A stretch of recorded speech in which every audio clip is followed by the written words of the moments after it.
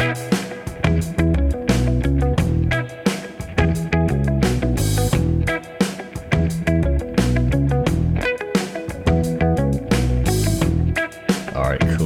up, everybody? Hollywood Cole here again for another HK Video Game Experience here with Clearfire. What's up, dude? What's going on, man? Here with Coastal Minority. What's up, dude? What's going on? Welcome to your very first H&K. It's a pleasure to be here, as always. Thank y'all for having me.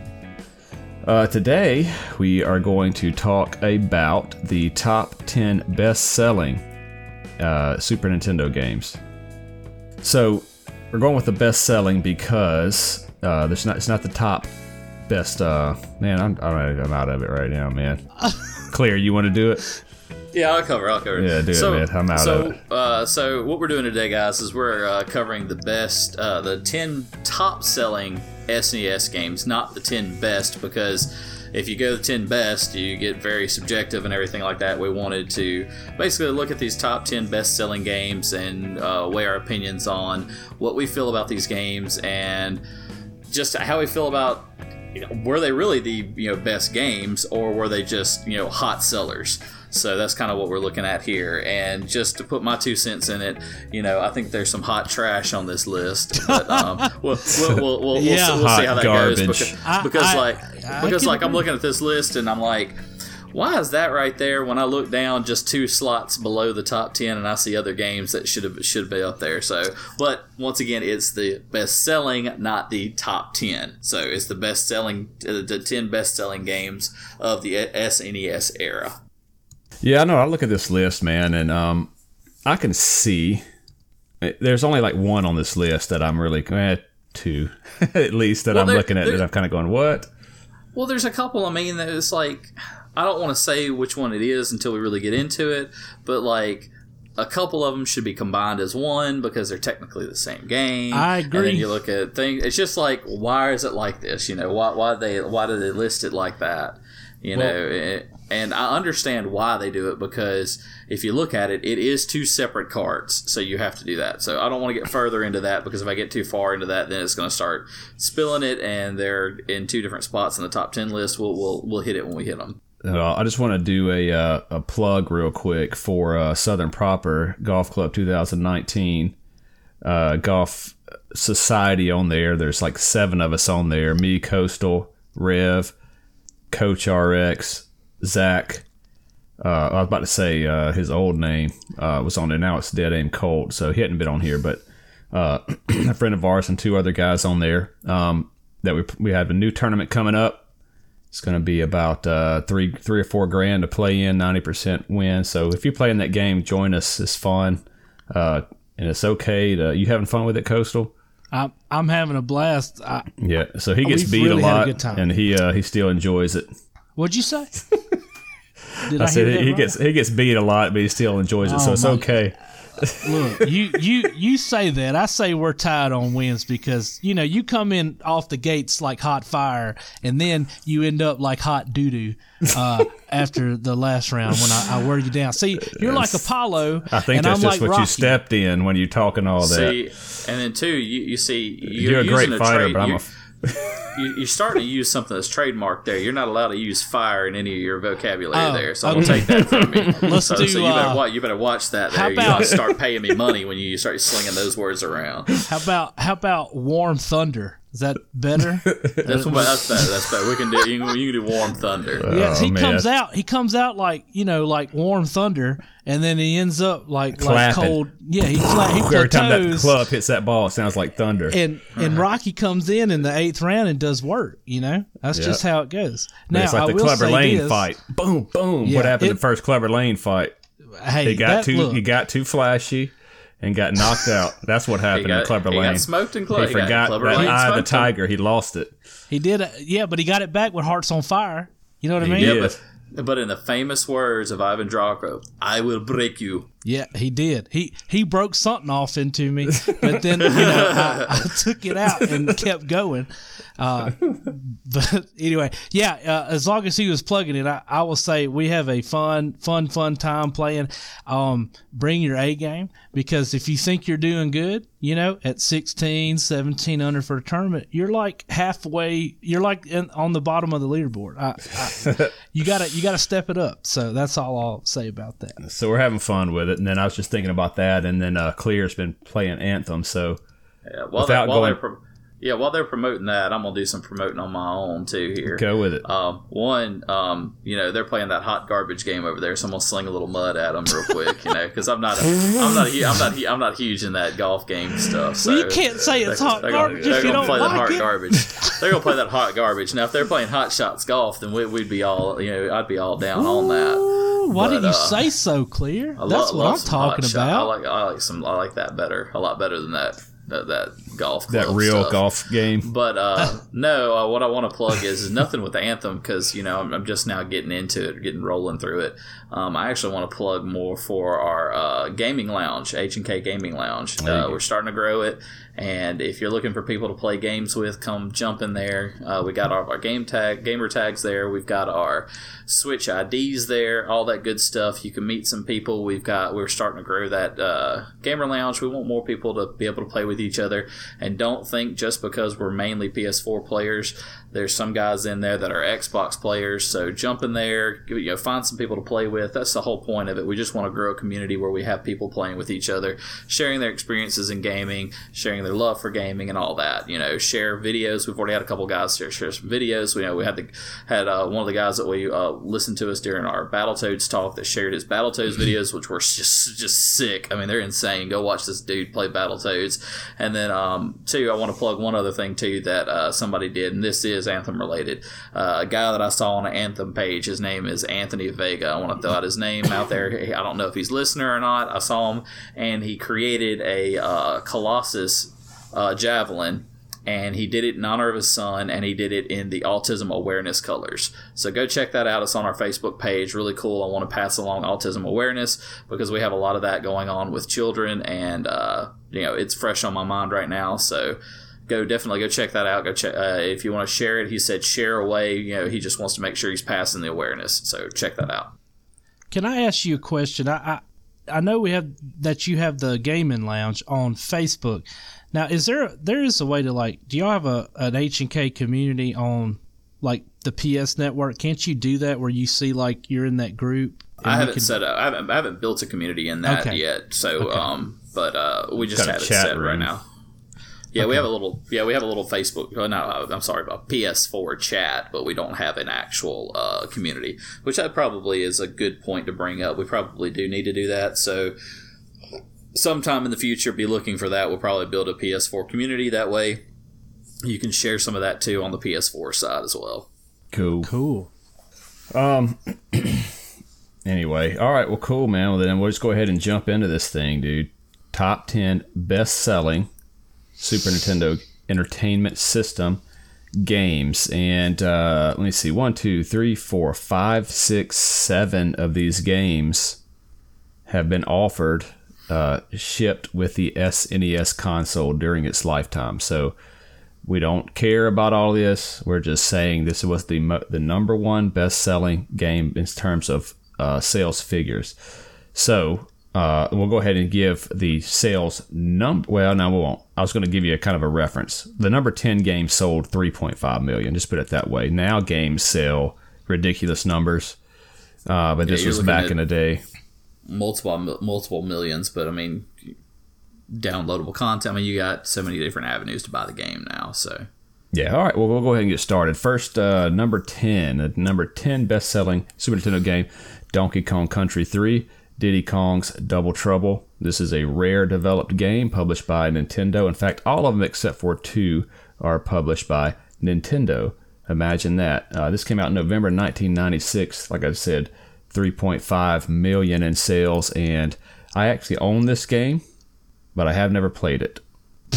And it's Dixie Kong, and it's not What did I Diddy say? Kong, it's Dixie Kong. Yeah.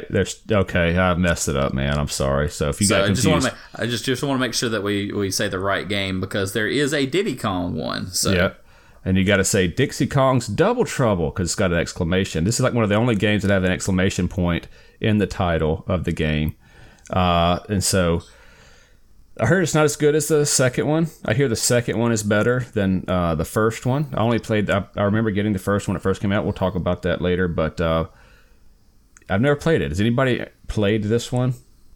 I did not play this one.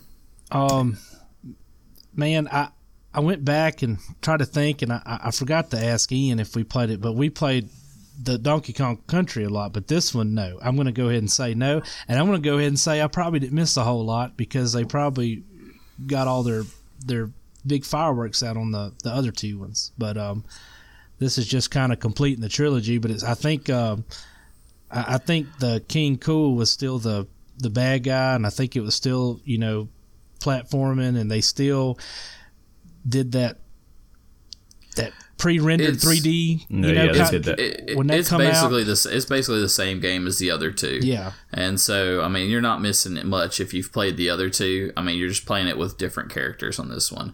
And two, it's shocking that this hits on the top 10 list, and especially at number 10.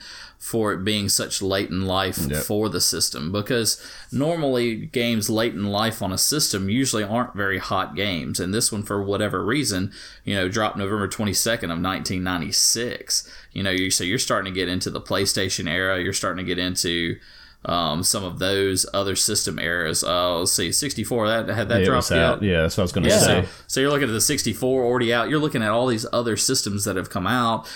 Genesis has probably gone on to the Sega CD, now 32X. You've got all these other different things. Sega had a Dream that was Saturn was out. Saturn by then, was out in 95, and Dreamcast was out in 97, 99, right? 99, 99. That's right. For some reason, I always want to say 97. But anyways, so you're looking at all these systems that have higher technology in them that are out at this time, and this still sells 3.5 million copies back in the day. So that's a pretty... it is remarkable. It's remarkable, and I guess it is a sign that the game actually might be halfway decent, or people just might be that much in love with the Donkey Kong Country franchise. I was also thinking if the 64 and all that just come out, to keep sales going, or they already copied and produced that game a lot. They may just knocked it down price-wise to, I don't know. There's not saying dollar figures. That's units, right? That's units. Yeah, so that's units. It could be a huge drop or something. I didn't see that when I was researching it, but, that could be something too, because 96 to 64 was out. Mm-hmm. And it's just impressive to see those sales numbers with it at that lifespan, because if you go back and you look at other games at the end of the lifespan like that, they usually don't have those type of numbers. Yeah. So, and they usually don't drop a hot title at the end either. What's the point of dropping a hot title at the end of the life of a system? It really, you're looking at having low numbers on a game and all that. So. All right, well, cool. So the next one, number 9, Street Fighter II Turbo. And this says Hyper Fighting. Capcom developed it and published it. I don't remember it saying Hyper Fighting. The box doesn't say Hyper Fighting. Mm-mm. But the title's... Yeah. It is so not... If you, yeah, I don't have... it don't say Hyper. So if you look at this, there are 3 versions of Street Fighter II on this list. You've got Street Fighter II Turbo, Hyper Fighting. You've got Street Fighter II, and then you got Super Street Fighter II, and then you also have Street Fighter II. What was it? Street Fighter II: The World Warrior. You just mean on the Nintendo, not necessarily on this list. Well, on this list, because I'm looking at it from this, I'm pulling these titles from this list. Just being able to do that. So it's like, looking at it, it's like, okay, so what are differentiations between those? Why are they 3 separate games? And, I guess this is kind of like the old school era of DLCs, because I do know that, like, when you go from one Street Fighter II version to another, you get the extra characters, extra boards, and things like that. So it's it's interesting to see that. Yeah, so the big thing with Street Fighter, this one, was that it had the bosses, the 4 bosses: Balrog, Vega, Sagat, and M. Bison. And it's also faster, so you can adjust the speed. But that was a big deal. Everybody thought in the first one that there was some kind of boss code to unlock the bosses, the 4 bosses. And there was not, but there's 4 characters you're fighting that you can't play as, and so now it's like you said, a DLC, which would it be nowadays, just to release that you can play these characters. That's why.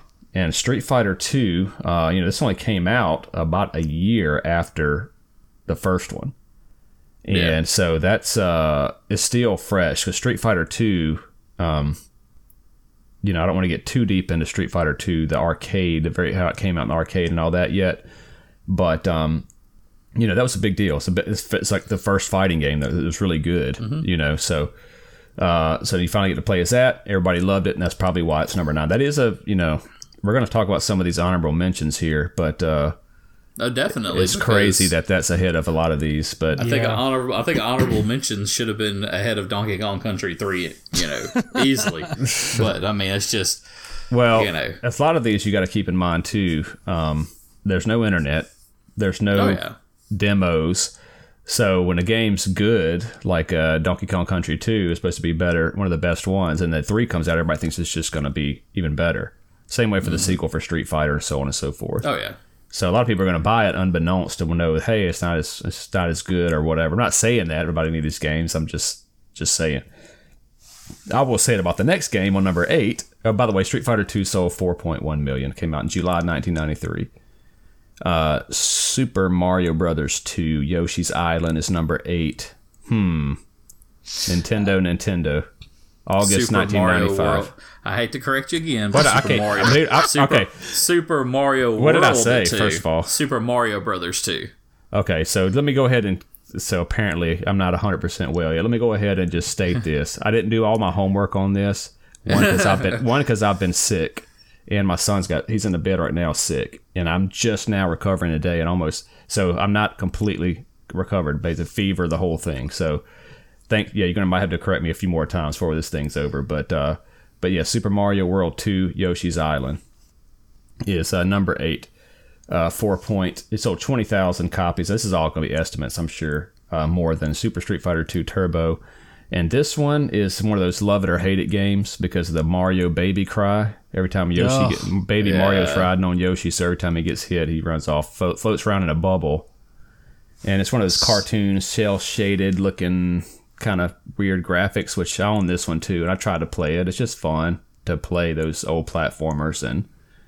But number 8 best selling of all time. So remember, this is not necessarily the best ones, but the best selling. So again, it's that sequel that I'm talking about. Mario World is good, so Mario World 2 has got to be better. Right? You got Mario in it. So I mean, Mario is usually a top seller for Nintendo no matter what. I mean, you can put Mario in a Dunkin' Donuts commercial and it's going to be a top rated commercial. I mean, it's just one of those things where Mario is a very iconic character and his stuff carries weight. I mean, you look at all of the Mario games they have out right now for the Switch. A lot of them are top sellers on the Switch right now and it's not really because of how great the game is, which most Mario games are actually pretty good games. They're pretty sound and solid games. But it's more for the fact that it's a Mario game and people remember the Marios from back in the day when you're looking at, Super Mario World, Mario 64, those type of games like that. They've carried weight through all the time to make them stand the test of time.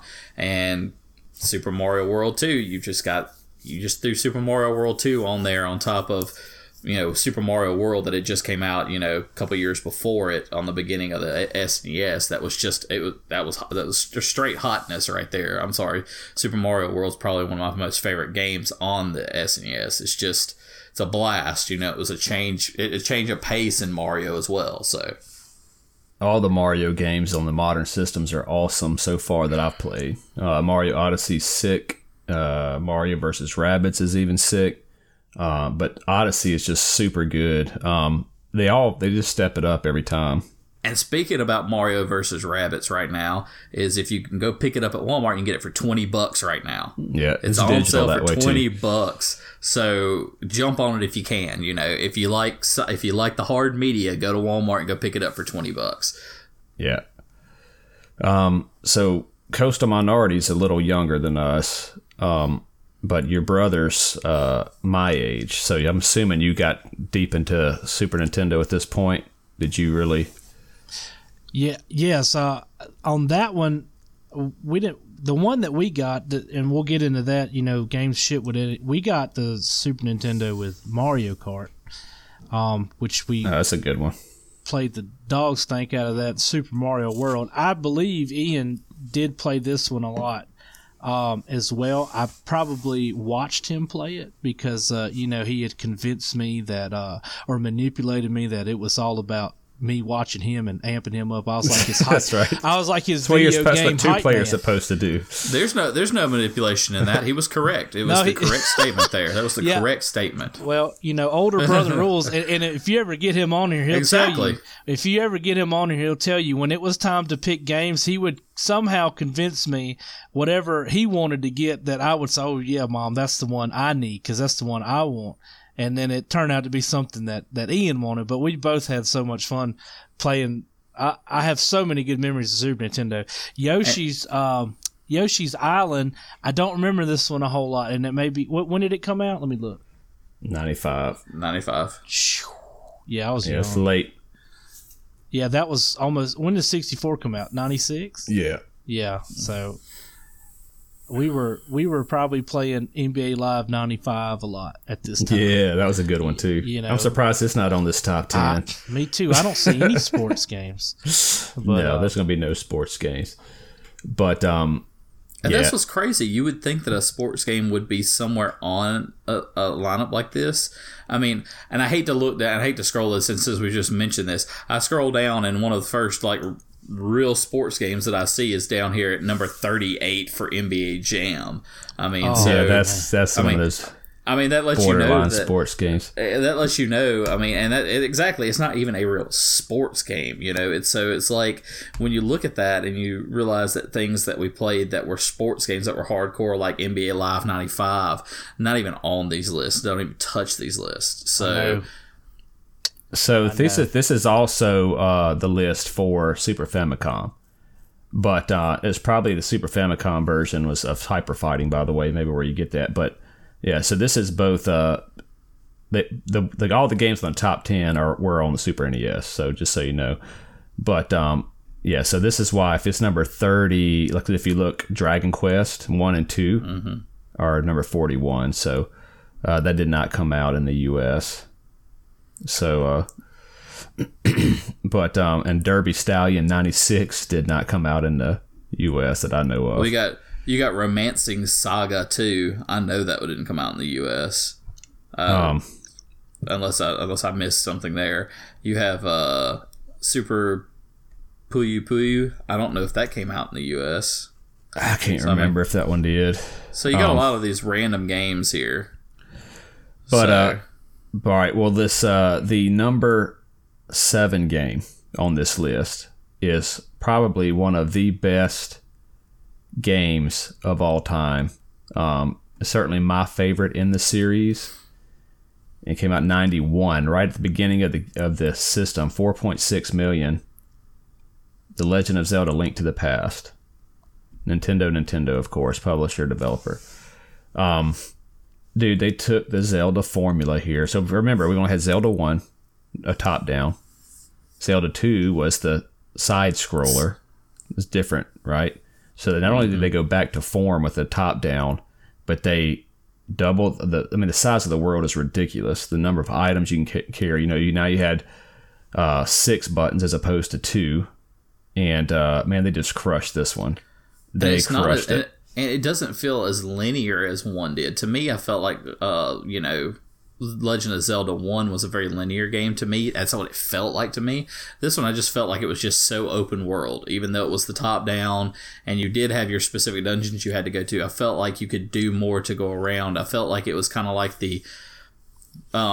I guess the format for what we see with Breath of the Wild, you know, where you have that open world, go where you want, do how you want, you know, kind of feel. And that's kind of how I felt when I first played this game. It just felt like so open to me. I mean, this is the game where you can go pick up pots and throw them. You can go pick up chickens and throw them. Yeah. I mean, I've mentioned it on the podcast before. You know, one of my, I spent time picking up chickens and throwing them and seeing how long I could survive from the chicken attack. You know, when the chickens would all attack you. I mean, it's one of those games that had all this extra stuff in it that didn't have any weight to the game, but just made it fun. Well, this was definitely, more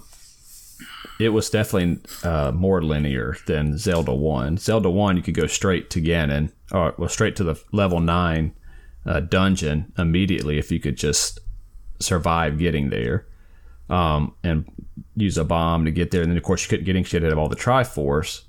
But you can go to any dungeon, pretty much. I mean, there's some that are like the level 4 you can't get to with the raft and stuff like that. But Legend of Zelda: Link to the Past, it seemed probably less linear because it was massive of a game.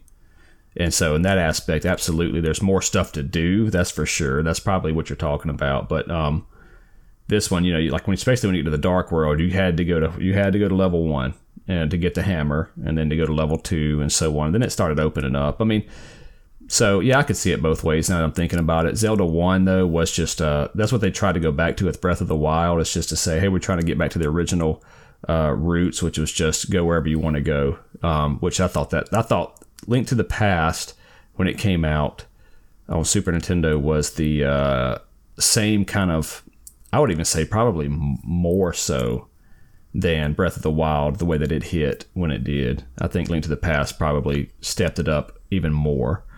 Well, definitely, especially when you had the bad taste left in your mouth from Legend of Zelda 2. That's true. I mean, you had nowhere but up to go from that. I mean, if they went below that, then we wouldn't be talking about Zelda right now. It wouldn't even be here anymore. So, I mean, you got to look at where it had to go, and it wasn't really a follow up to Zelda 1. It was a follow up to Zelda 2, and to fix all the mistakes they made in that game. Yeah. So, and it's a fun game. Zelda 2 is fun. You just have to kind of know what... I had to do a walkthrough. I didn't finish it till later, but I enjoyed it as I was doing the walkthrough because I wasn't going to try to figure it out. But anyway, did y'all play this one? This would be a good one, Coastal, to watch because you can kind of remember stuff. I did. I watched a lot of this when I was real young. At this point, I'm not bringing much to this list at this point on this game. I do remember watching a lot, and Ian was really good at, you know, figuring stuff out and grinding this game, and man, it was such a pretty game to watch at the time, you know, and so immersed in what was going to happen next. I'm a big story guy, you know, so I was very I enjoyed it a lot to watch him, and then, you know, I played a little bit, but I didn't know what I was doing. I had no clue. Yeah, you know, this was one we had to us over at Dre's house when he's like the first one that had all this. And there's one stage where you have to push a block. I mean, that's a million of them like this, but like one of the early dungeons, it might even be the first one, where you have to not the one where you got the first one where you actually save. You get one of the first pendant or something. You have to push a block. That's it. And there's only 6 blocks in the whole screen. And we had to call the Nintendo hotline. Yeah, I remember this because they wasn't no internet. And so it was a 900 number, you know, and we always were told, oh, don't ever call 900 numbers and blah, blah, blah. So Dre would pick up the phone and call it. And he's like, hey, can I help you? And he's like, yeah, I'm looking for some information on Link to the Past. I said, okay. And they're searching for it. He'd hang up. They're trying to get me for like, you know, $10 or whatever. And it's like, they're just looking up the game. So we had to call them back, and they had the Nintendo guy talking to us like, yeah, no, you have to go to the right and you push that block up, and that's how you do it. And I was like, we pushed all the blocks. You lie. You're trying to get us to spend more money. But no, he was real helpful. It's just kind of weird to think about these 900 numbers now, of how that used to be. You know, 800 numbers are free. The 900 numbers it cost. It was like, it'd be something like, you know, it's $1 for the first 5 minutes, and then like $9 for every minute after, or something like that. It's just crazy. But we did call the Nintendo hotline for that one. And the funny thing is there's still 900 numbers that are still open nowadays. And I remember when the first 866 number came out, and it was like, oh God, an 866 number, they must be charging us just a little bit less than what the 900 numbers charge us, because it's almost that 900 number. So I just remember going through that with some buddies. It's almost it's like an 899. So it's like, that's close to 900 number. We shouldn't call that number. So. All right, cool. So now number 6, a Rare game from the developer Rare, who also did GoldenEye, who also did Killer Instinct, who also did Conker's Bad Fur Day, who also did Donkey Kong Country 2, Diddy Kong's Quest, which is number 6, November 1995, 5.1 million copies sold. Donkey Kong Country 2, Diddy Kong's Quest. I also own this one, never played it. Now, I did play this one for a minute, but this one is supposed to be head and shoulders over the first one. Just because of all the stuff you can do. I think you can like ride stuff. It's got more than one, you can play as various characters. The same type of thing. It looks exactly the same. I never thought anything of it. And I think that's what didn't really click with me, was that it looks exactly the same. It's just the same game. Yeah, it's almost a carbon copy. You're just adding in little extras. It's kind of like going back to the whole statement of the Street Fighter 2, Street Fighter 2 Turbo, all those kind of like that. It's like the DLC to Donkey Kong Country. Diddy Kong is kind of like the DLC to it, where it opens up a little more. At least that's what it feels like. Yeah, that's what it feels like. The boards aren't the same, and it's not the same game, but that's just what it feels like. And but people love this one. Yeah. I mean, I want to go back and play it. It was fun. You still, had a boss fights, and all that. But the big thing was, with Donkey Kong, they had different things. Diddy Kong was a lot faster. You cartwheel, and get through people. But Dixie, she could jump higher, and she also twirl. Used her hair. Yeah, and her hair could spin her, so she could float over things. And then, the same side, the same formula, except you had her instead of big Donkey Kong. So I enjoyed it. I mean, I don't remember anything specific. It was just, I always thought Donkey Kong and Donkey Kong Country 2 were such pretty games. Like, it was fun to watch, and it was so fun to play.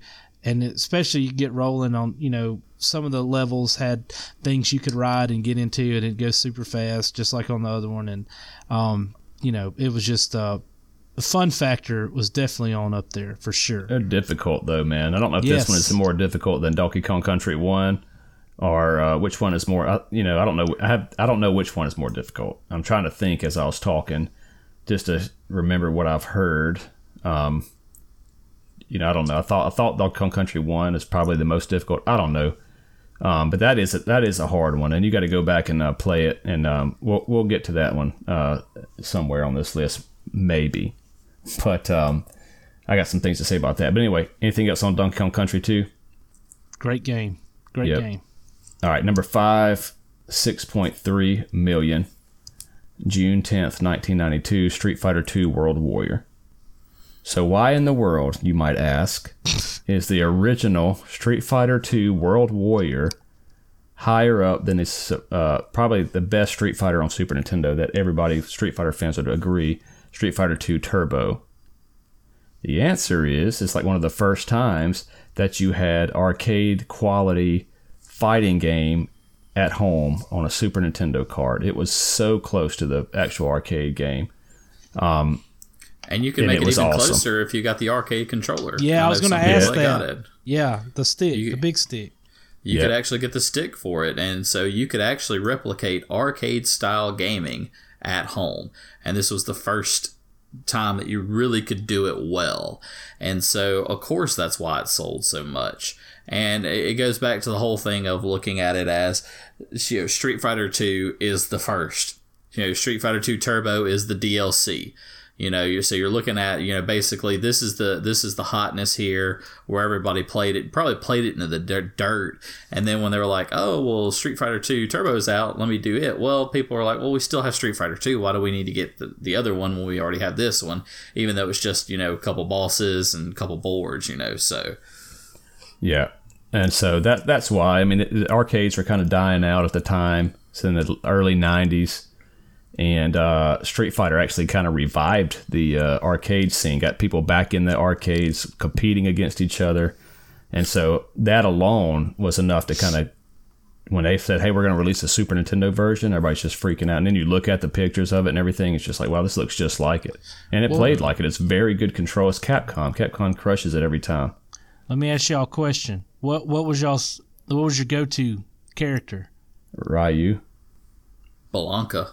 I'm a Guile man. Well, yeah, Guile's all right. Chun-Li. Ryu and Ken are my dudes. I love my Blanca. I do my shock move. I can get you almost every single time with the shock. What, where you crunch on you and eat them?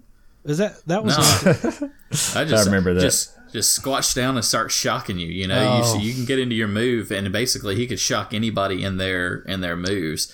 You know, when Guile does his what is it, that boomerang kick that he does? Yeah, he could squat down and shock and barely miss that foot and actually hit you with the shock without getting kicked. And then when Ryu does some of his moves, Blanca could duck below it. So I loved him for that. He was a sneaky little guy. He's like a wild green looking beast. You know, nobody questioned. Well, I guess you don't question it if you got the Heil Slim or whatever that can throw his arms out, stretch him out forever. Yeah. I guess throwing fireballs is not real either. But I also want to point this out. This has nothing to do with the list as far as video games concerned, but most movies that are turned into video games are not good. This game that they turned into a movie was horrific. I liked it because I love Street Fighter, you know, and obviously I went to the movie theater to watch Van Damme as Guile. You must have not watched the Dragon Ball Z movie. No, Dragon Ball Evolution. No, I did not. I heard it was even worse. That's even worse. So don't even put this movie as being terrible, because Dragon Ball Evolution just puts a whole new level on terrible. I mean, I liked how, I like the backstories. I like the journal, Chun-Li and their E-Hondas, cameraman. I like all that. But, and then what they did to Blanca, to make Blanca, I don't know. It was kind of... I don't remember who did him. What did he look like? Just a bunch of makeup. Well, he was just a soldier, and then they put him and they made him watch all that violent stuff to turn him to he did all the violent stuff, and then they started shocking him and do shock therapy and all that. They basically tortured him into becoming Blanca, basically. He was Van Damme's boy, I believe. Yeah. Anyway, I thought that kind of went reverse because on that instance, I mean, I watched it. I've probably watched it more than once. I hate to admit it, but I want to watch it now just because of how bad it'll be. Oh, it's so cheesy. Yeah, you need to. Well, what's bad about it is they're basing it off of Street Fighter, off of these basic games, but then they have Cammy and they have other characters in it that aren't in the game until you go to, what is it, Super Street Fighter 2 Turbo or something. I forget which version it is, but one of the further versions down. And so I'm like, it doesn't quite make sense, I like I did love at the very end the whole cheesy pose, Oh yeah, yeah, I know exactly what everybody does that little pose, and the Street Fighter logo comes up, and I'm like, oh my gosh. I gotta watch it now. Yeah, I remember it coming out. I remember it very clearly, screenshots from it, but I don't think I've ever saw it. I know I've seen pieces of it. But. Well, terrible. I'll break it down like this. It's filler in between Van Damme doing that spinning kick where he does the splits in there. That's basically what it is. Okay. And then I'm sorry though, when Raul Julia, who plays M. Bison, he has maglev boots. He doesn't have. I think he eventually does get powers, but he has maglev boots to make him do the move that flies across screen. And you talk about, oh my gosh, when he flies across, it's like you can see the lines on them holders. It's just like, oh. I thought you were gonna say his boots are like those Halloween costumes that you just wear your shoes on. They just slip over with that little strap on the bottom. That's exactly what it looked like. Because his costume is so huge on this dude. His big shoulder pads and stuff. And I remember seeing that and I was like, that does not look like a villain, man. Well, my thing is if you look at M. Bison in the game and then you look at him in the movie, you're like, what in the world happened to him? Did he get anorexic or something? Yeah, decided to start I thought he had a terminal disease. Well, it's crazy. It's just crazy. It's like you picked the total wrong person to play it. Yeah, he should have been this massive, just a professional wrestler type. Yeah. Just towering over everybody. muscles ripping through his shirt, his uniform. Looks like they had the uniform for that, but they just put it on this little dude. And speaking of wrestlers, they had all the wrestlers at the time. All those wrestlers at that time of when this movie came out were still all jacked up on steroids. Yeah. So, you could have had all those guys. Could have had Undertaker do it. I mean, anybody. I mean, you could have had anybody. Well, Taker would have been great for tall wise, but I'm thinking like just huge muscle wise. I mean, God, Taker. So many. You could have had like Ultimate Warrior size people in there playing this thing. I mean, they wouldn't have been tall, but I mean, you'd have that whole huge muscle bound thing. I mean, Taker might would have been a good Sagat, but it's just I don't know that movie just kind of that is a good. Ravishing Rick Rude would have been a good one. That would have been a good one. But he would have had to shave that mustache off. Ric Flair. No, you can't take you cannot take the mustache off of Rick Rude. No, you can't. You can't do it. Well, Jake, no. A buddy saw Ric Flair at the airport just recently, like 6 months ago. Oh God, Ric Flair looks terrible. Yeah, he said rings and all this jewelry all over him, man. It's like he's just acts exactly the way that you'd think he'd act. I mean, he's not a douchebag or anything, but just he's a nice guy when you meet him. It's he's just looks exactly he looks like that. Yeah, he does. Still living Ric Flair, man. Still being Ric Flair. When I worked at the water park, I cooked and I got to talk with Ted DiBiase for a long time when I worked in Philly several years ago. And it's kind of like when you see football players or something, you don't think how big they are because it's not proportional. You just see them on screen. But when you meet somebody like that, it's not necessarily that he was like wide, but like from his chest back to his back, his girth, like if his like he was humongous. But he was just the nicest guy. He made Tatanka sell out though, man. That's the only thing. I did not like that. Everybody thought it was Lex Luthor that sold out. No, I mean, talking about meeting people that are big and everything, how about football players? Back in October, I got to meet John Dornbos from the Philadelphia Eagles. I saw that. And he's a long snapper, and you're thinking, man, this guy's got to be huge to be hitting those nose tackles. I'm standing beside him, and I'm like, dude, I could almost be a nose tackle for the NFL if it's just size-wise. If it's just, to be like a long snapper if it's just size-wise matters because, like, his hands are massive. But, like, body-wise and frame-wise, he's not as big as you think he is. And that's what was crazy. I'm 6'2", 6'3", and John Dornbos is, 6'1". And so it's like, looking at this guy, it's like, man, this guy was all... I will break you. Yeah, I mean, it's crazy, though. Not a super nice guy, but it's just crazy talking about size-wise of people and stars like that. And we met... I was working at the TV station when Big Show was on there. Oh my gosh! And I got to meet him, and he used to be a bounty hunter before he was in wrestling. And he met Hogan, and Hogan got him into it. But he shook his hand and everything. And my boys out there was like, "Dude, did you shake his hand?" I was like, "Yeah." He's like, "Man, it was like." He was like so serious, like, man, it's like sticking your hand in a backpack. I was like, dang, dude, it was, man. This is huge. I mean, it's like when you reach down to grab your son's hand. That's what Big Show feels like when he shakes everybody else's hand. Oh my gosh, that dude was awesome, a nice guy. And this one little kid, I guess he just was a big fan, and of one of the workers that was on the one of the crew, and he just took a picture with him. And Big Show's just sitting there like, sitting on the ground with his elbows. Oh, hold on, I hit my mic. With his elbows on his knees, just had his face like, just kind of like, not like a douchebag, but just kind of like, what? And this little bitty kid is sitting there, don't even come up to his shoulder. He's just so small. At first, that's how big he is. It looked awesome. Big Show has had a great wrestling career, but I think his best work was in The Waterboy. Can I say that? Because I think it was the best. Anyway. I don't even remember him in The Waterboy. Oh my! Captain Insano. Oh yeah.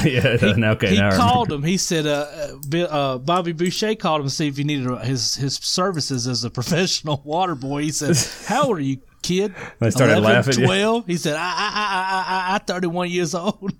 Yeah, they all start laughing. Him and Mean Gene Okerlund, they couldn't stop laughing. Oh yeah, anyway. That's funny. All right, well, let's get back on some while everybody's here listening. Get back on top. All right. So by the way, number 8, Super Mario World 2, Yoshi's Island. Number 7, The Legend of Zelda: Link to the Past, and number 5, Street Fighter II World Warrior, are all shipped with SNES consoles during their lifetime. So these numbers are going to be inflated a little bit because of that. But in all fairness, it probably sold the system.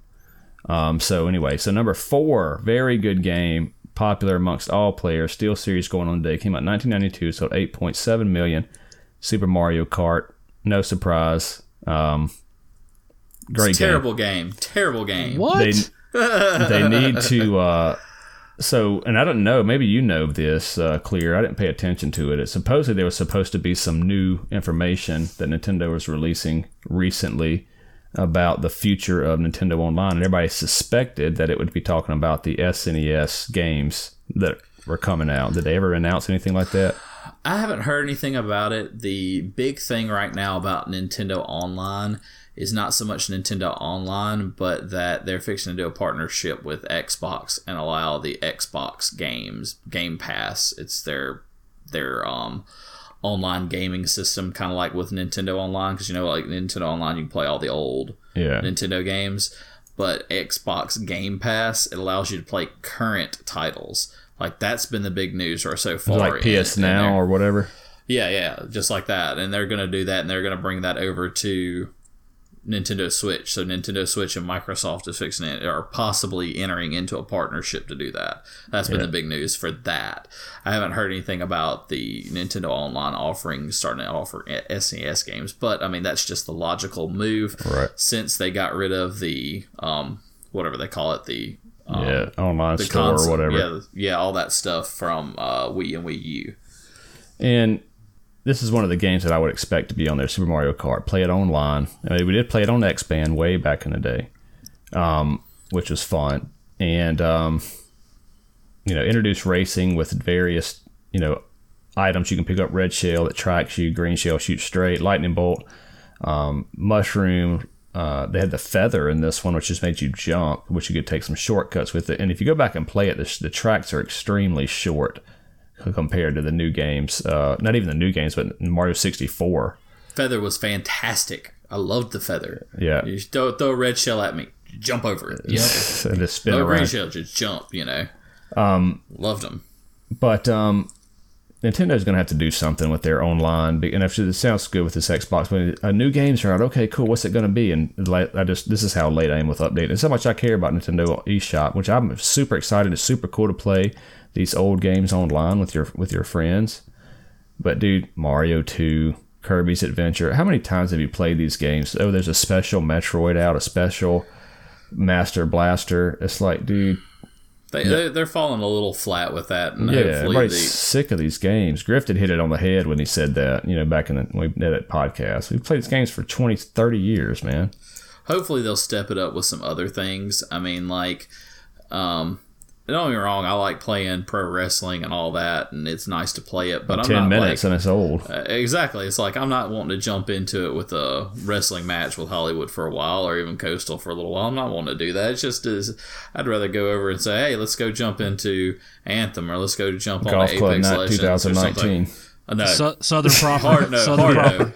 no. Let's go jump into Southern Proper. No, that's a hard no on that one. Oh, a tournament. No. Wow. Hollywood Cole's already 30 under? Man. 38 under. Oh, wait, is it today? I hadn't even no. So they do need to come out with a Super Nintendo version of they need to change it now. I mean, they're already on top. They're already crushing the sales, so they're probably not going to until they start losing steam. But I don't know. Maybe they'll save that for their next big, killer app. Oh, now we got Super Nintendo games, and then by the end they'll be 30 years old. Yeah. Oh, yeah. So I think this game stands the test of time. It does. One of my favorite games. Many hours logged in. Everybody had their favorite thing. I want to, if I hadn't played it in forever, but the tracks. I've watched some the other day on YouTube, and all those where they're jumping specifically and hitting stuff out of bounds and coming back in. Man, you didn't know that back in the day, but it didn't matter. And the battle mode was so freaking awesome, I'm sorry, but I'm gonna have to. I don't think it does stand the test of time. It's a good game. Don't get me wrong. It is a classic SNES game. I go to pick it up to play it the other day, and I'm like, it's just not. It's not as good as Mario Kart 64. Well, no. If you want one that really stands the test of time, it's Mario Kart 64. Oh. That's just my argument to that, because Super Mario Kart is the one that started it, just like Super Mario Brothers started it. But I'm not gonna go. If I had my choice between playing Super Mario Kart or Mario Kart 64, I'm gonna pick up Mario Kart 64 because it's a lot more fun. The graphics are better. It's a better playing game. It has better control on it, and it's just all around more fun, in my opinion. I agree. I was gonna stay on the list, but I mean, we still play Mario Kart 64 at least once a week. I mean, we still play it now. It's just that'd a better be a fun game. online game. Oh man, That would be a blast awesome. online. That would be so cool. Does Super Mario Kart stand the test of time better or worse than Sonic the Hedgehog? Worse. That's what I want. Oh, Worse. okay. So now we can move on to 3 then, so we can just disregard everything he said previously. Sonic All right, so number 3, is great. Sonic Donkey is Kong fantastic. Country, rare. Oh. Is this a fan versus hater insert? We've already established the status of Sonic amongst retro gamers. We already established that Hollywood can't Twitter hang in blew Sonic. up when I sent out a survey for is it good or not? Is it overrated? And so 22 of Twitter's finest answered, and they did vote. It does stand the test of time, or it was not overrated, So, but there was still 30 or 40% that said it was. But his most participated exactly, yeah, thing. So that should show you that God. Sonic has power. Yeah, the Sega fans felt like they had to have a voice on that one, because if they didn't speak up, nobody would. That was one of my favorite podcasts. You can't even get 6 on some of your other ones. No, I can't get anybody. I did a good one, man. It was if you could live in any fantasy world and you had to be there and stay there, which one would it be? Final Fantasy, The Legend of Zelda, so Final Fantasy, the Hyrule universe, the Lord of the Rings universe, or Canada. And I don't know why I said that in my head, because I work with Canadians all day. And I think one person picked Final Fantasy and one person picked Lord of the Rings. Did you participate in that one, Clear? Nope. Didn't see it. Okay. Yeah, see, they block it. I stopped following James Woods and everything, and they still block it. So for whatever reason, I see random things of yours. Like, I got mine set to where it's supposed to notify me anytime you post anything, so I can try to keep track of what you're posting.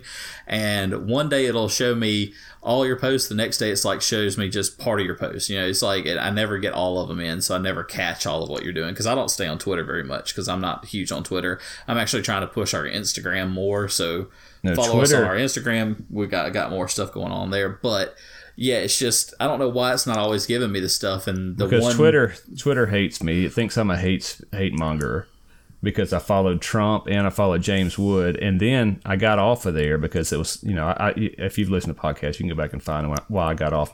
But I got back on and stopped following Trump and James Wood immediately, and then that's when everybody started piping up on all my stuff. But then it remembered, oh, this is the guy that did all that, so then they started shadow banning me again. Because I mean, I don't know, man. I just say, it's kind of silly, some of the stuff I see. Apparently it makes girls mad. I was talking to Rev today, and we were talking about this. It makes girls mad to be caught, but some of them, not all of them. Okay, doesn't make all girls mad, but there's a sect of girls that get mad when you call them girl gamers, gamer girls. And I said, why can't we just be gamer instead of gamer girl? And it's just because we didn't grow up with a lot of girl gamers. And so if we met a girl that was a gamer, it was awesome. So, no, she's a gamer girl. Oh, okay, cool. And so they take offense to that. And so I began to take offense to just being called a gamer, period. And I think that's way too bland, because there's so many different types of gamers that are guys. I don't want to be called just a gamer. So I tweeted all this out. I want to be called a gentleman gamer. All right? So I am the gentleman gamer. That's what you should call male gamers, gentleman gamers. And, of course, that tweet got blocked harder than the wall that Trump's putting up. So my new challenge for Hollywood is to do a podcast on Twitter conspiracy theories. Ooh. Because I really think he just needs to go off and into a tangent on Twitter conspiracy theories, because he is so all wrapped up in them right now, especially being shadow banned and everything. You have a notification for me, and you don't get it. Why is that? I don't know. You can go to Twitter. It has a setting in Twitter that says ban. You can turn off notifications from, and one of them's just called something like, I don't know what it is. I was going to put my phone up, but I won't. But it's something like what Twitter considers worthless information, and it's so vague. But that's what it's just what it is. It has some algorithm that says, "Hey, I'm not going to let this out." But if you don't see it, then shadow ban or whatever you want to call it, conspiracy or whatever. Obviously, if my stuff's not getting through. Because you see some of the stuff that gets sent out. And, of course, there's some other people that have, a few thousand followers or whatever. But it's just interesting. It's kind of a social experiment for me, because I kind of like to see, someone's like, this Big Mac tastes great. Oh, look, an extra pickle. Oh, 500,000 retweets, And then, like, if you put something meaningful on there, people will just kind of blow it off. But it's not the people. It's just because they didn't ever see it.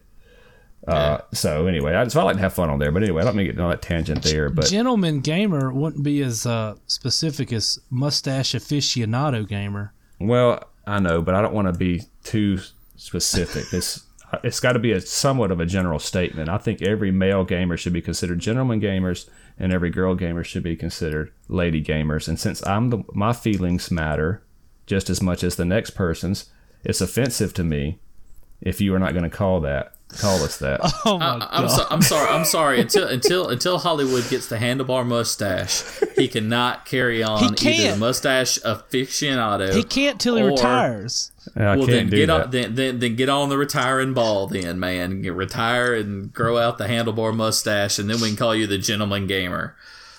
So y'all both have beards. We should be the bearded.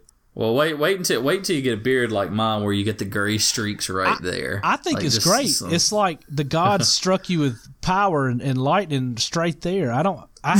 You can't see it because we're on a podcast, but I have a ton of gray. You are semi-wise because of your gray I don't want to hear. I don't want to hear anything about your gray coastal minority. When you get gray like this, then you can come with it. Storm hair. When you got gray like this, you can come with it. Then what's your superpower? How'd you get that? You know what I mean?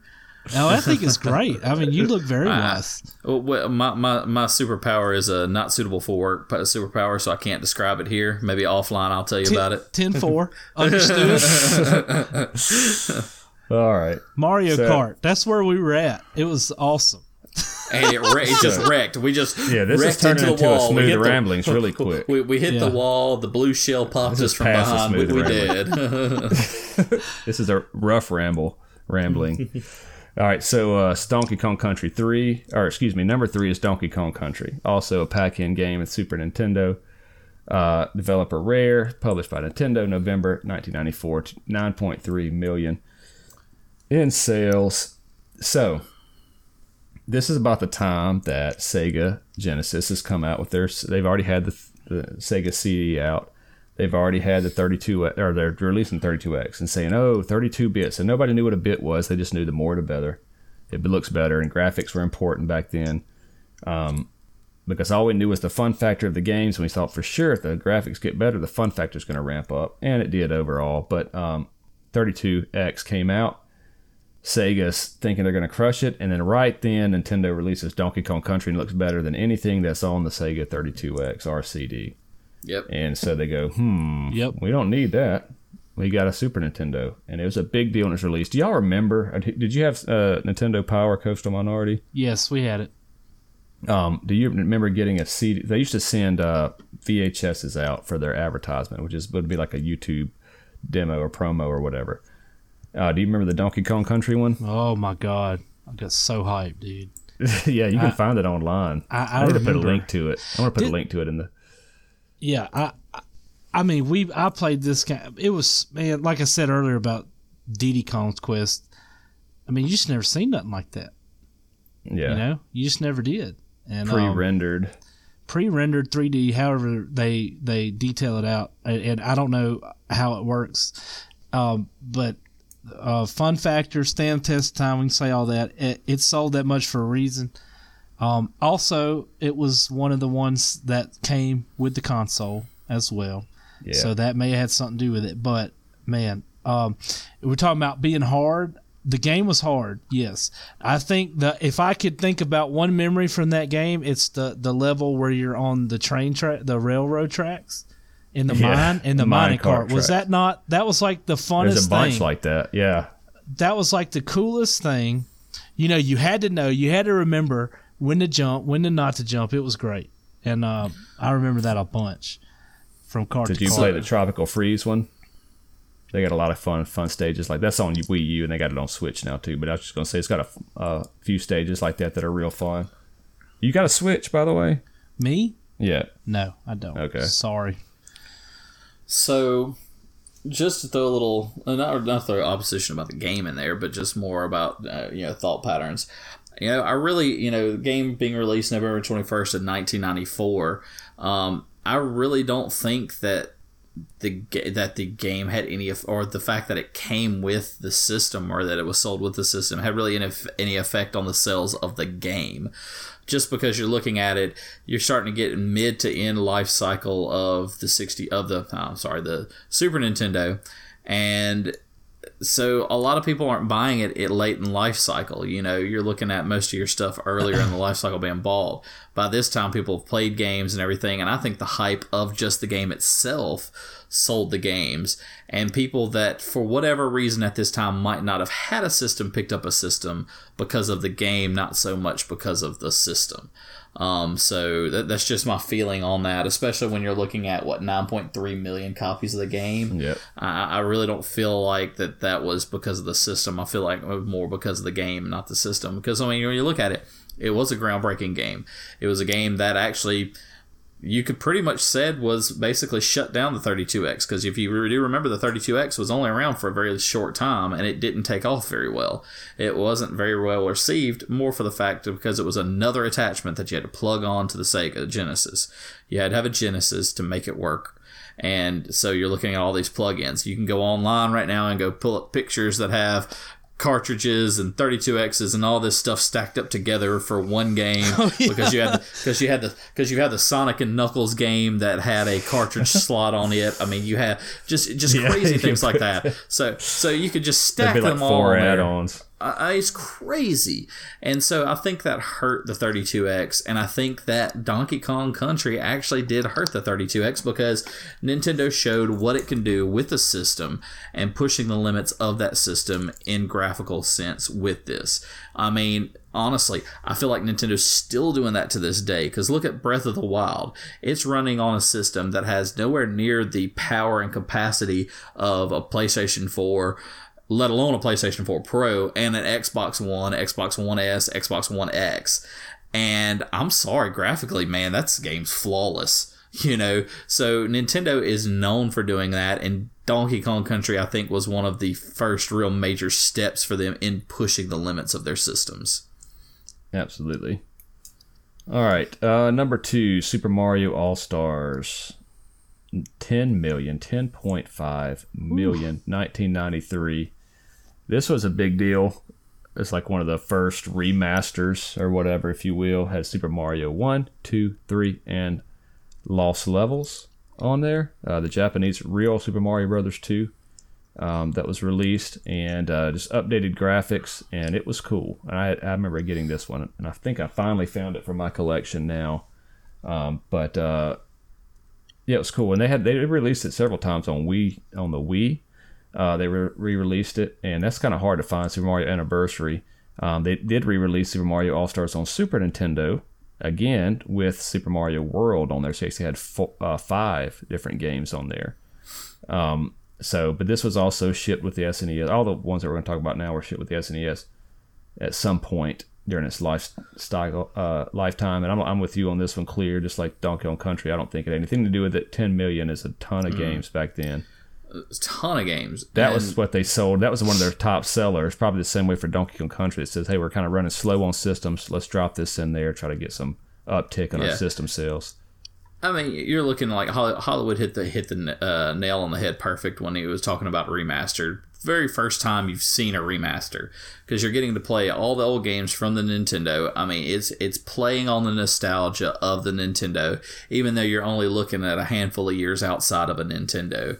So you're playing on that nostalgia. You're playing on the fact that you're adding in the traditional version of Super Mario Brothers 2 from Japan, and they're not so much the American version where it was simplified. It was just because in Japan it was just stupid hard. Basically, it was almost an unbeatable game in Japan. And so you're playing on that nostalgia. You're playing on that factor there. That. You're adding in the lost levels. I mean, it's just you've got all of this fun factor thrown in here that you have involved with this one cart. So you have multiple games in one cart that's playing on the fact of some of the stuff that you started out on. Because I remember the Nintendo, I remember having Super Mario Brothers, I remember having Super Mario Bros. 2. You know, I remember all of that. And then when Lost Levels comes out, it's like, oh my gosh, I can have all of it on my Super Nintendo. It looks better. It feels like it plays better. I mean, it might not have played better, but it just feels like it because it just looks so much better.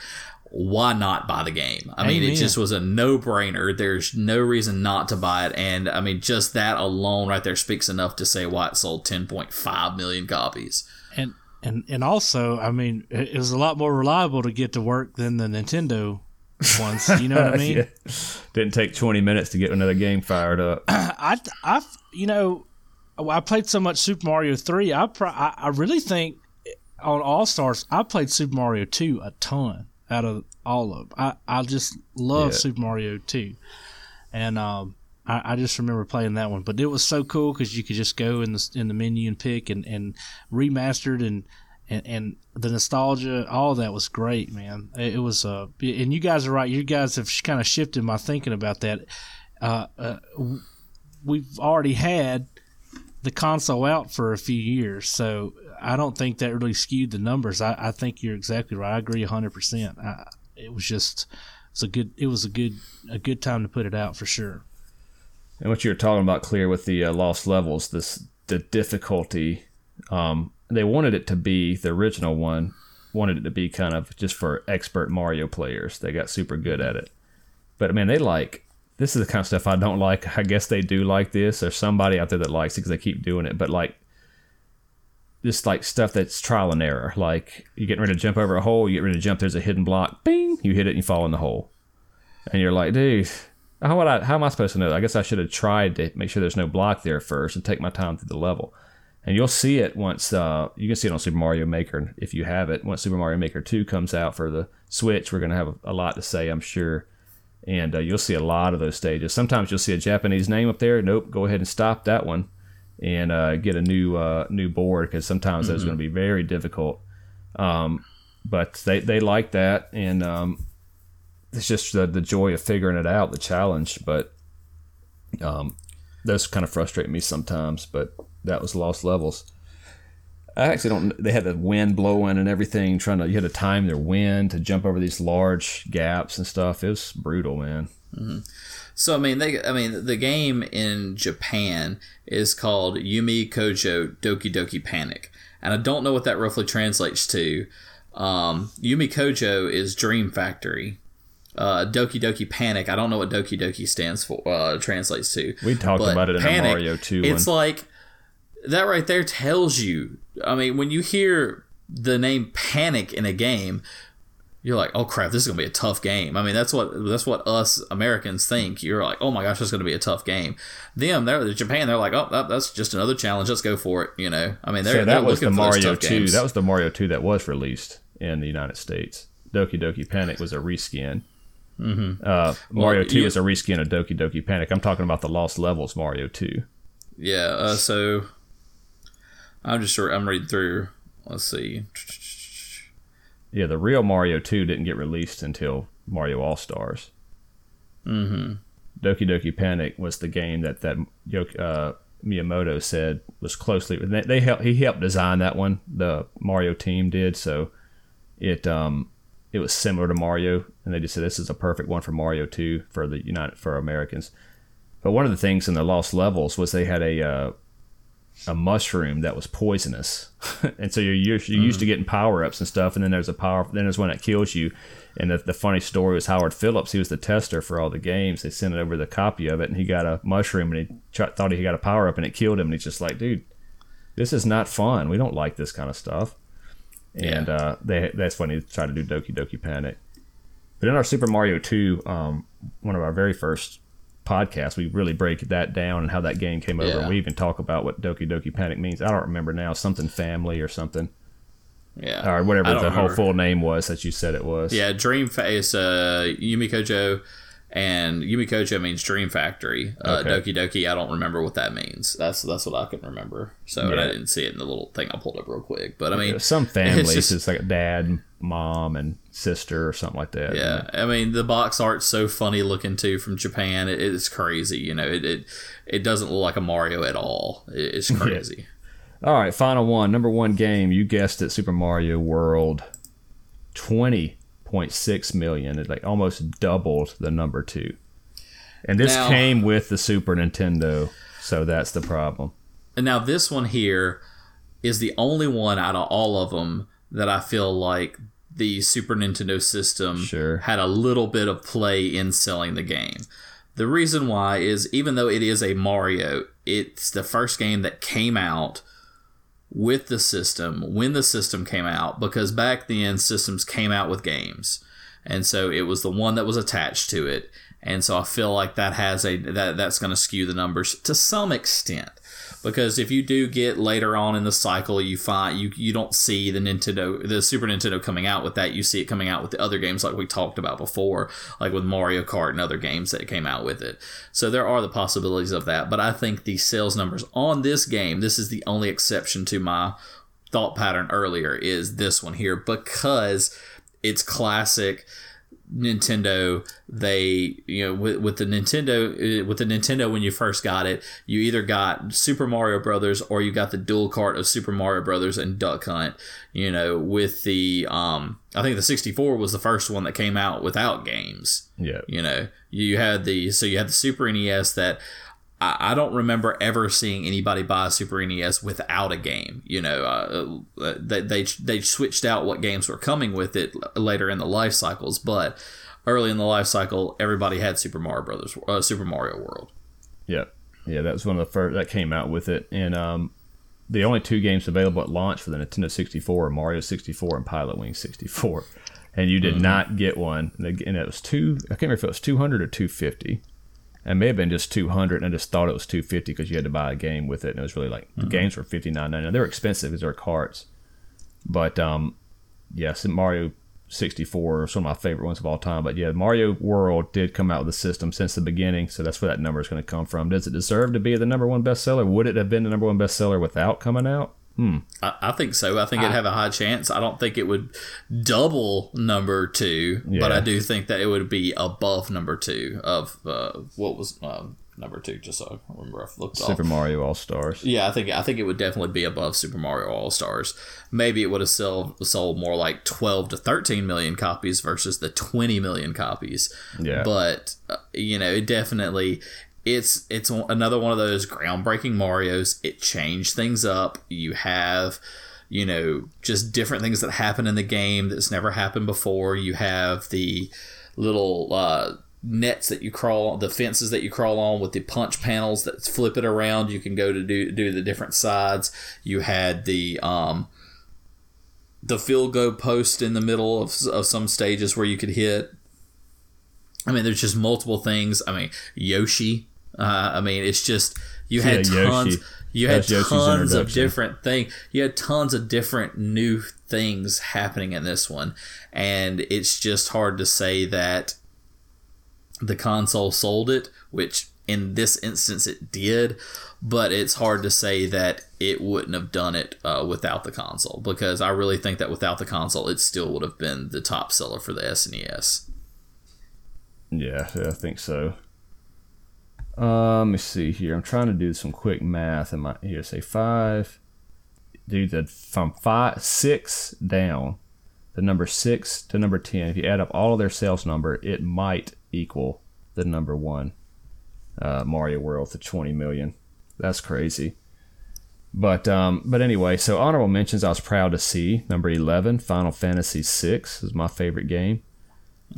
Killer Instinct was on there. It also came with a system. F-Zero. Okay, let's talk about F-Zero for a minute. That's number 15 of the best sellers. F-Zero is, I think it's a little overrated personally. The Super Nintendo, and I owned it. I bought it, and just really could never really get into it. I don't know. I liked it. Did you ever play that one? I liked it, but I played it a few weeks ago. Actually, it's really hard. Yeah, it's a very tough game. It's super tough, and but I did enjoy it. I mean, I logged in some miles on it, but it's kind of the Mode 7 deal where it's the cool graphics that's never been seen before when it came out. And it's Nintendo, so I mean it's going to be solid. I'm not saying it's not good, but 15, man, that's a lot. I guess it's the graphics. It looked awesome, and there's a lot of hype behind it on Nintendo Power. So, Super Mario RPG 19, Chrono Triggers number 20, Secret of Mana 23, Mortal Kombat 2 27. Love some Mortal Kombat. I bought so Mortal Kombat 1 came out on Super Nintendo without the blood. Everybody thought that was a blood code. It just hadn't been discovered yet. Again, it's like this. No Nintendo. There's no internet, so we couldn't just look it up and find out. It's just all rumor. But then Mortal Kombat 2, there was not a blood code. Mortal Kombat 2 came out and it had the blood in there. So everybody wanted this game. I got this for like my birthday. Or you could just be cool and get the Genesis. I knew you were going to say that. You could have blood automatically without a blood code. I knew you were going to say that. There's nothing I can say about that. That is true. And I'm not hating on Genesis. I like Genesis. What Nintendo don't. Until Mortal Kombat 2 came out. Genesis does what Nintendo don't. I love those ads, and you will see some more of those retro ads on our Facebook page. Nintendo is Genesis-ant. Right. That's one of theirs. Uh-huh. But Mortal Kombat 2 came out, and I brought it to high school for some reason. Why did I bring it? I don't know. And I put it in my locker, and Terrence Hornsby stole it from me. And then brought it back to school. Oh gosh! Brought it back to school with the label torn off of it and showed it to me. And I knew it had to be my game. He's the only one that knew I brought it. But man, my stomach dropped. I put it in my locker without a lock on it because I had to take it to study hall, and I was scared for some reason they're gonna search my backpack and they're gonna take it. All I had to do was just leave it in there, and then I went and opened the locker and it's gone. Man, you talk about a kid's like 13, 14-year-old kid, man, 13 years old, stomach drops, man. It's crazy. Like, oh my God, my favorite game's gone. But it was gone. Never got it again. I think Ben Russian had it, and I played it at his house, or he brought it over. But Final Fantasy 4, which would be Final Fantasy 2, is 31. Number 31. 33, Super Metroid. Dragon Quest 1 and 2. So that's a combo cart. Came out in number 41. Final Fight 2 at 48. What? I'm surprised that Mega Man X is at 43. I was just going to say that. A little shocked by that. Well, that's that game's, nobody knew how great that game was going to be. But I am too. I mean, word should have got out quick, but I don't know why it's like that. That was such a great Only game. 1.1 million. Yeah, I know. That's what I'm shocked by. I've got 2 of those 1.1 millions. Yeah, I got that one. Super Ghost and Ghouls. Pilot Wings. Wow, Pilot Wings was one of the first releases. Yeah, 1990. It came out in September of 90, I think. Pilot Wings came out December 21st. Well, I mean, the Super Nintendo, I think, came out in September of 90. I'm not sure, but it came out in 90. They have. I mean, if it did, then it came out without Super Mario World, because Super Mario World release date was November 21st in 1990. Okay, then it came out in November. Let's see. When did the Super Nintendo come out? Let's everybody type it. Nintendo release date. It came November out 21st. November 21st, 1990. So I think the N64 came out in September. That's where I'm getting at. 96. Let me see. Nintendo. I can't even spell, dude. I'm out of it today, man. It's all good. September 26, 19. That's a day after my birthday. But that goes to show you right there with the November 21st, 1990 drop dates for both of those games. and how much Mario did over that. Pilot Wings came out the day Mario came out a day after the release date. And Mario came out the day of the release date. Pilot Wings came out the day before. Pilot Wings came out a month after. Wow. Where is it at? What am I thinking? I was looking at this one. Pilot Wings was December 21st. So, okay. I mean, still, a month difference is not a huge difference in gaming, especially back then. So, it's just shocking to see the numbers for games like that, you know. F-Zero and Mario World were the two on release date. That's probably why F-Zero's up there. Mm-hmm. Or at least on this list here. And then Final Fight came out later in September or December. And I got those three games were my first three games. In that order. Mario, F-Zero, and then Final Fight. We already talked about Final Fight on the Streets of Rage, how they just dropped the ball with not having two players on there. But anyway, so there you have it. Your top 10 best-selling Super Nintendo games. All time. I agree with the list because it's just math. It's factual. Yeah. So, all right, cool. Well, bye. Wow. That's a terrible sign-off. Terrible sign-off. We will catch y'all later with the top... Terrible sign-off. Top 10 Genesis games. Oh. Sonic 3, Sonic 4. Sonic and Tails. Sonic 1. Knuckles. Yeah. Sonic and Knuckles 4. Echo. We'll have a thing Echo's all about 3. Sonic. So you leaving out Toe Jam and Earl? Ooh, that's true. Uh-huh. You can't hate on Toe Jam and Earl. Echo. So let me go on the record right now saying this about Sega. So I pick on Sega. And I do stand my ground on Sonic 1 about it being a little overrated, and that's okay. But I do have after doing this podcast, I do have a new respect for Sega. I like Sega. Just the time that they put into their games and stuff, how they overtook the market and all this. But when you say Toe Jam and Earl, when you think Streets of Rage and just the amount of things that they did to these games that just kind of flew under the radar, it seemed like, for people that were Nintendo dudes like me.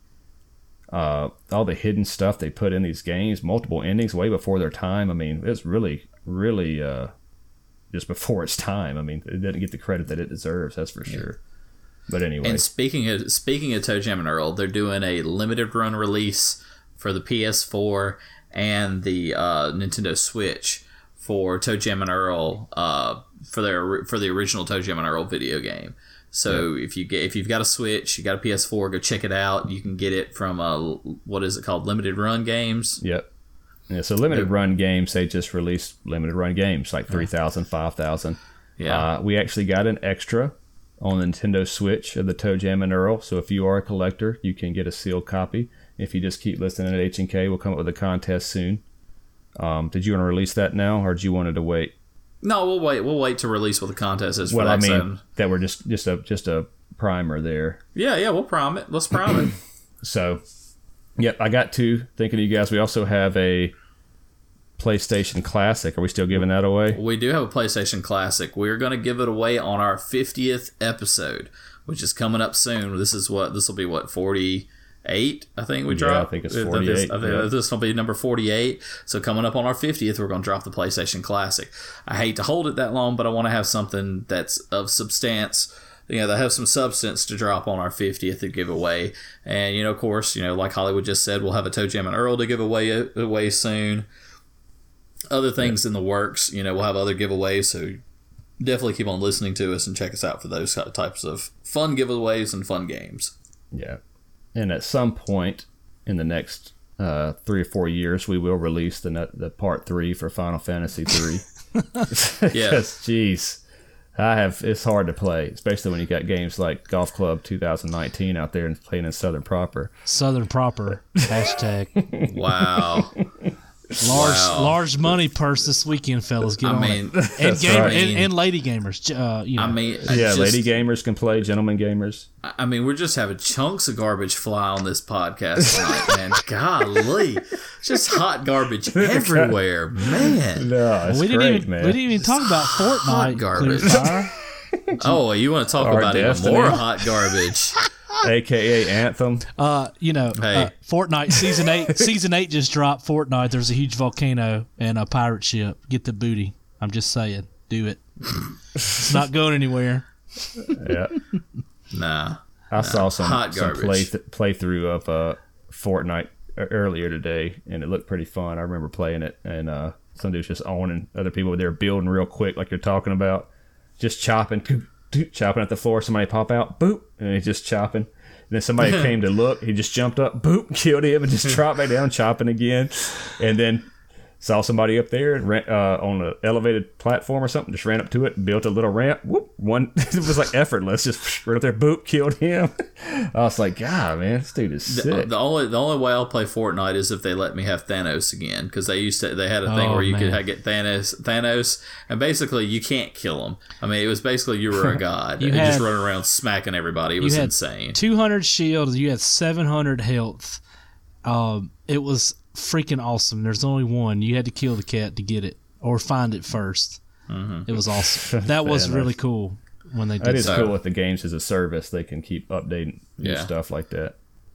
So that's the only way I could play is if I could beat Thanos. They may bring him. They'll probably bring him back before Endgame. Nah, I don't bring him back for Endgame because he is dead. Captain Marvel. Over. He's done. But no, I would like to. Well, heck, I don't even remember what I was going to add. I forgot we went off on our tangent there again and just lost my train of thought. I ain't worried about it. You've heard our other podcast. You really think that this is the first tangent we've gone off into? I want to say before y'all get off, you guys are doing an outstanding job. I can't wait to hear 50 and 100 more and 200 more, and y'all are doing a great thing. I'll keep it up. I appreciate y'all having me on here. Oh, cool, man. I'm glad you could be on here for sure. Oh, I know what I was going to say. I got a 4 terabyte hard drive to add to my PS4. Ooh. Yeah. I was able to pick it up for under $100. Really? Yeah, they had it on sale on Amazon. I had to do it. I had to swoop it up because if y'all are like me, your hard drives are full to the max. So full, man. And so I stuck that on there. It was so nice to see those bars just drop down to nothing. Yeah, man. I got an external, and it's just great. I just downloaded Wolfenstein 3D again. I downloaded it, put the CD in, but yeah. So I'm excited. I gotta get one. I gotta go ahead and get one. I need to message you. I don't know what I'm doing.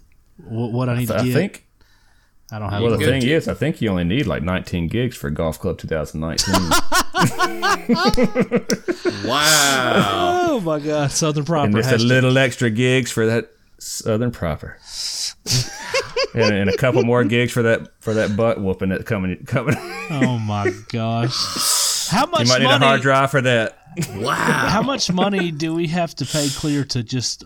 Can we just buy them the game and like go over there and download it for them? And I really think I'm after this podcast, I'm gonna have to change my profession to garbage man because I'm just having to clean up all this hot garbage behind y'all. Men at work. Yeah. Oh my gosh! We're gonna do so. Just a heads up. We are gonna do an H&K golf game podcast with me, Coach the Minority, Clearfire, and Coach RX. I don't even know if Coach knows he's gonna. Did you mention that to him? I don't remember. I was out of it yesterday. Last night we played. Yeah. No, we talked about Putin. Oh yeah, Putin stealing Super Bowl rings from my bros. Yeah, I'm so excited to be on again, but I'm especially excited to have Clearfire on there for the golf edition of. Clear will be the media. He will be a non-biased mediator, just like he was for EverQuest when we did the EverQuest one. I'll be the mediator in that. Unless we talk about hot shots. So we talk about hot shots, man. I'll definitely jump into some of that. That's one of my games there. Yeah, Hot Shots, Outlaw. Is it going to be a golf podcast, like all golf games, or just golf club? Well, probably centered around golf club. We hadn't thought that far ahead. Okay, but it'll probably be centered around golf club too. That it's inevitably going to talk about Southern Proper. Yeah, what we kind of discussed, it was going to be more centered around that since it's the new game out, and since we do have a player base of it. I think that would be a good way to have it'll be a good way to spread that game around and give it some love. I mean, I give y'all I do get rag it and everything, but from what I hear, it is a pretty decent game. So if we're talking, I'm not into those. I'm not into the realistic golf games. It's just not. I like the more of the cartoonish golf games like Hot Shots and all that. Those to me just more fun. Yeah, those are real fun. I enjoy those as well. And he's got Everybody's Golf. It's probably something similar, but the Hot Shots they did a bunch of those. And the last one I got, I wasn't super impressed with it. I thought it was like World Tour or something. Yeah, it wasn't. And they don't even make them for the Hot Shots is in the PlayStation Store. Yeah, you probably can't play it online. Did you hear that? Though. Clearfire, type in golf. I might have to go get that. It's right under Golf Club 2019. Featuring PGA. and that'll stay right there, and I'll go right to the Hot Shots. I think it's like $7. I think Outlaw Golf's on there too. I could be wrong. I know Hot Shots is on there. I saw it. I like some Hot Shots. So. Yeah, Hot Shots is awesome. You can also have a golf emoji on Fortnite, Season 8. Golf Fortnite. All right, let's get off this thing, man. Let's land this thing, as they say. So, but anyway, yeah, that's kind of what we got coming up. If you're still listening, you'll get a little sneak peek of it and get a little bit of knowing that we're going to have the Toe Jam and Earl coming out contest. And on the 50th episode, stay tuned. We will drop the details of the PlayStation Classic. That is brand new. And the Toe Jam and Earl contest will come out with the Toe Jam and Earl podcast that we'll do. Yes, I'm excited about that one. Come out with both of them, so that'll be a lot of fun. I'm so pumped for that because Toe Jam and Earl is one of my favorite games on Sega. It was a blast. It was a lot of fun. Really, really well done game. All right, cool guys. Appreciate you guys being here, and thanks for listening. Take care. Bye.